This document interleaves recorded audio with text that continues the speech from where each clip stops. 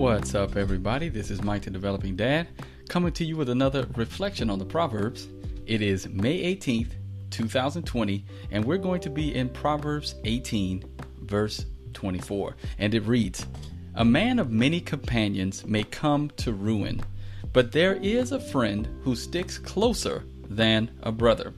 All right, so we're going to explore the purpose and the produce of this proverb. The purpose, I believe, if you look at the ESV translation and the NASB translation, I believe these are more accurate than you would see in the Young's Literal or the KJV. Here is that we should choose our friends wisely. All right, this is a comparison and a contrasting of the types of friendship that we can have. We can either be the type of person, as it says in the first clause, a man of many companions may come to ruin. The literal Hebrew is there, a man of friends comes to destruction, right?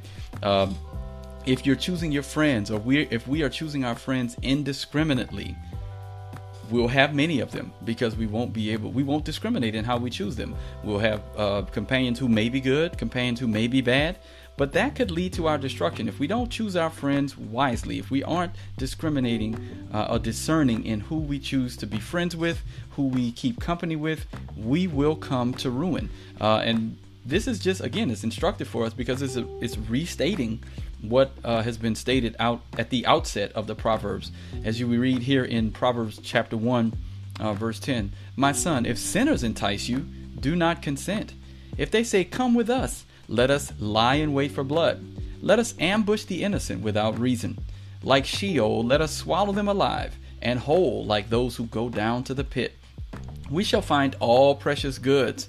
We shall fill our houses with plunder. Throw in your lot among us. We will all have one purse. My son, do not walk in the way with them.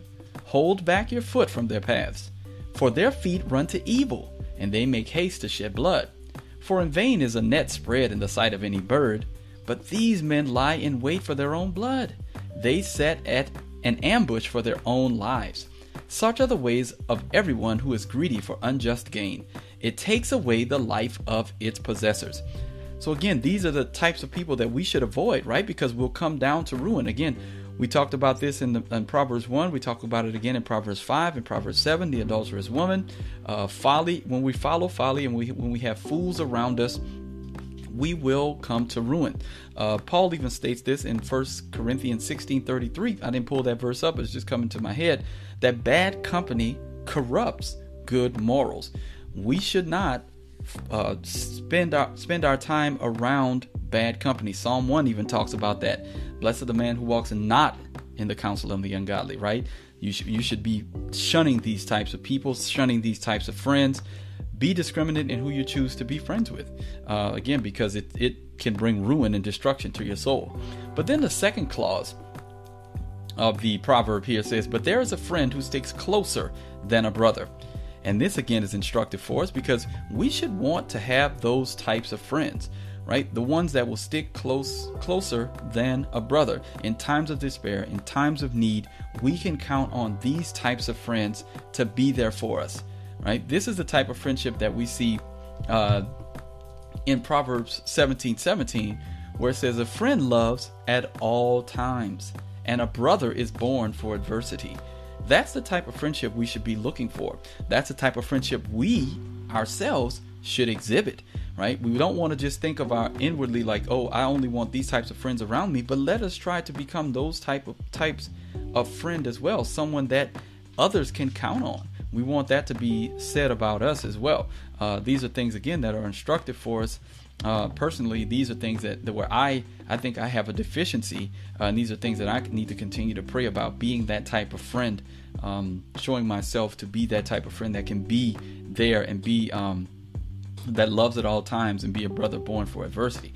But again, we see this is also the type of friend that we're talking about with David and Jonathan, where Jonathan loved David as his own soul. Right? So let's look at 1 Samuel 18:1. It says, "As soon as he had finished speaking to Saul, the soul of Jonathan was knit to the soul of David, and Jonathan loved him as his own soul. And Saul took him that day and would not let him return to his father's house. Then Jonathan made a covenant with David because he loved him as his own soul. And Jonathan stripped of himself the robe that was on him and gave it to David, and his armor, and even his sword and his bow and his belt. This is the prince, right? The crown prince. Loves David so much that he's willing to sacrifice his lofty status and these gifts and things that he has because he loves David that much. He loves David as his own soul. That's the type of friendship we should try to pursue, and that's the type of friendship that we should try to offer to a close-knit group of people, right? Don't be indiscriminate, but discriminate about who you choose to be friends with. Again, I'm preaching to myself right now, right? This is cutting me deep. Okay. So yeah, we want to make sure that we're that type of person that people can count on. We also want to be searching for those types of friends. And this is again ultimately fulfilled in the Lord Jesus Christ, where he says, he's talking to his disciples. He tells them in John 15:14, "You are my friends if you do what I command you. No longer do I call you servants, for the servant does not know what his master is doing. But I have called you friends, for all that I have heard from my Father I have made known to you." All right, so that idea is that those of us who Jesus has made himself known to, we are his friends, and we continue to do what he commands. He is a precious and great. He's the greatest friend that we could ever have, right? He's laid down his life for us. Greater love has no man than this, that a man would lay down his life for his friends, right? Christ died for us in that while we were yet sinners, as Paul says in Romans, right? Again, this is the greatest friend. He is the greatest friend. And if we continue to do what he commands, he calls us friends. This is, again, ultimately fulfilled in Christ Jesus. No one can be a greater friend than he is.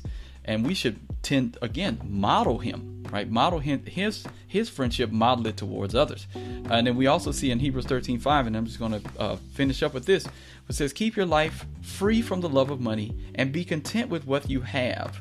For he has said, I will never leave you nor forsake you." So we can confidently say, Yahweh, Lord Jesus, the Lord is my helper. I will not fear. What can man do to me? The Lord is my helper. He will never leave me nor forsake me. He is the greatest friend. And today, again, I want to pray that this blesses you, because this blessed me. I actually had to do some study to figure out this proverb because of the difference in interpretation, and it led me to these scriptures. And it's been helpful for me in understanding friendship. I had a great question my son asked me this morning about this when I decided that this was the proverb that I was going to do. And again, it's been instructive and very helpful for me. So I pray that this blesses you today. I pray that, again, today that we can think about friendship and how to be a friend that sticks closer than a brother, and how we can avoid the type of friendships that will bring us to ruin, right? All right. So don't forget to like, comment, and subscribe, and I'll see y'all on the next one. All right. Grace and peace.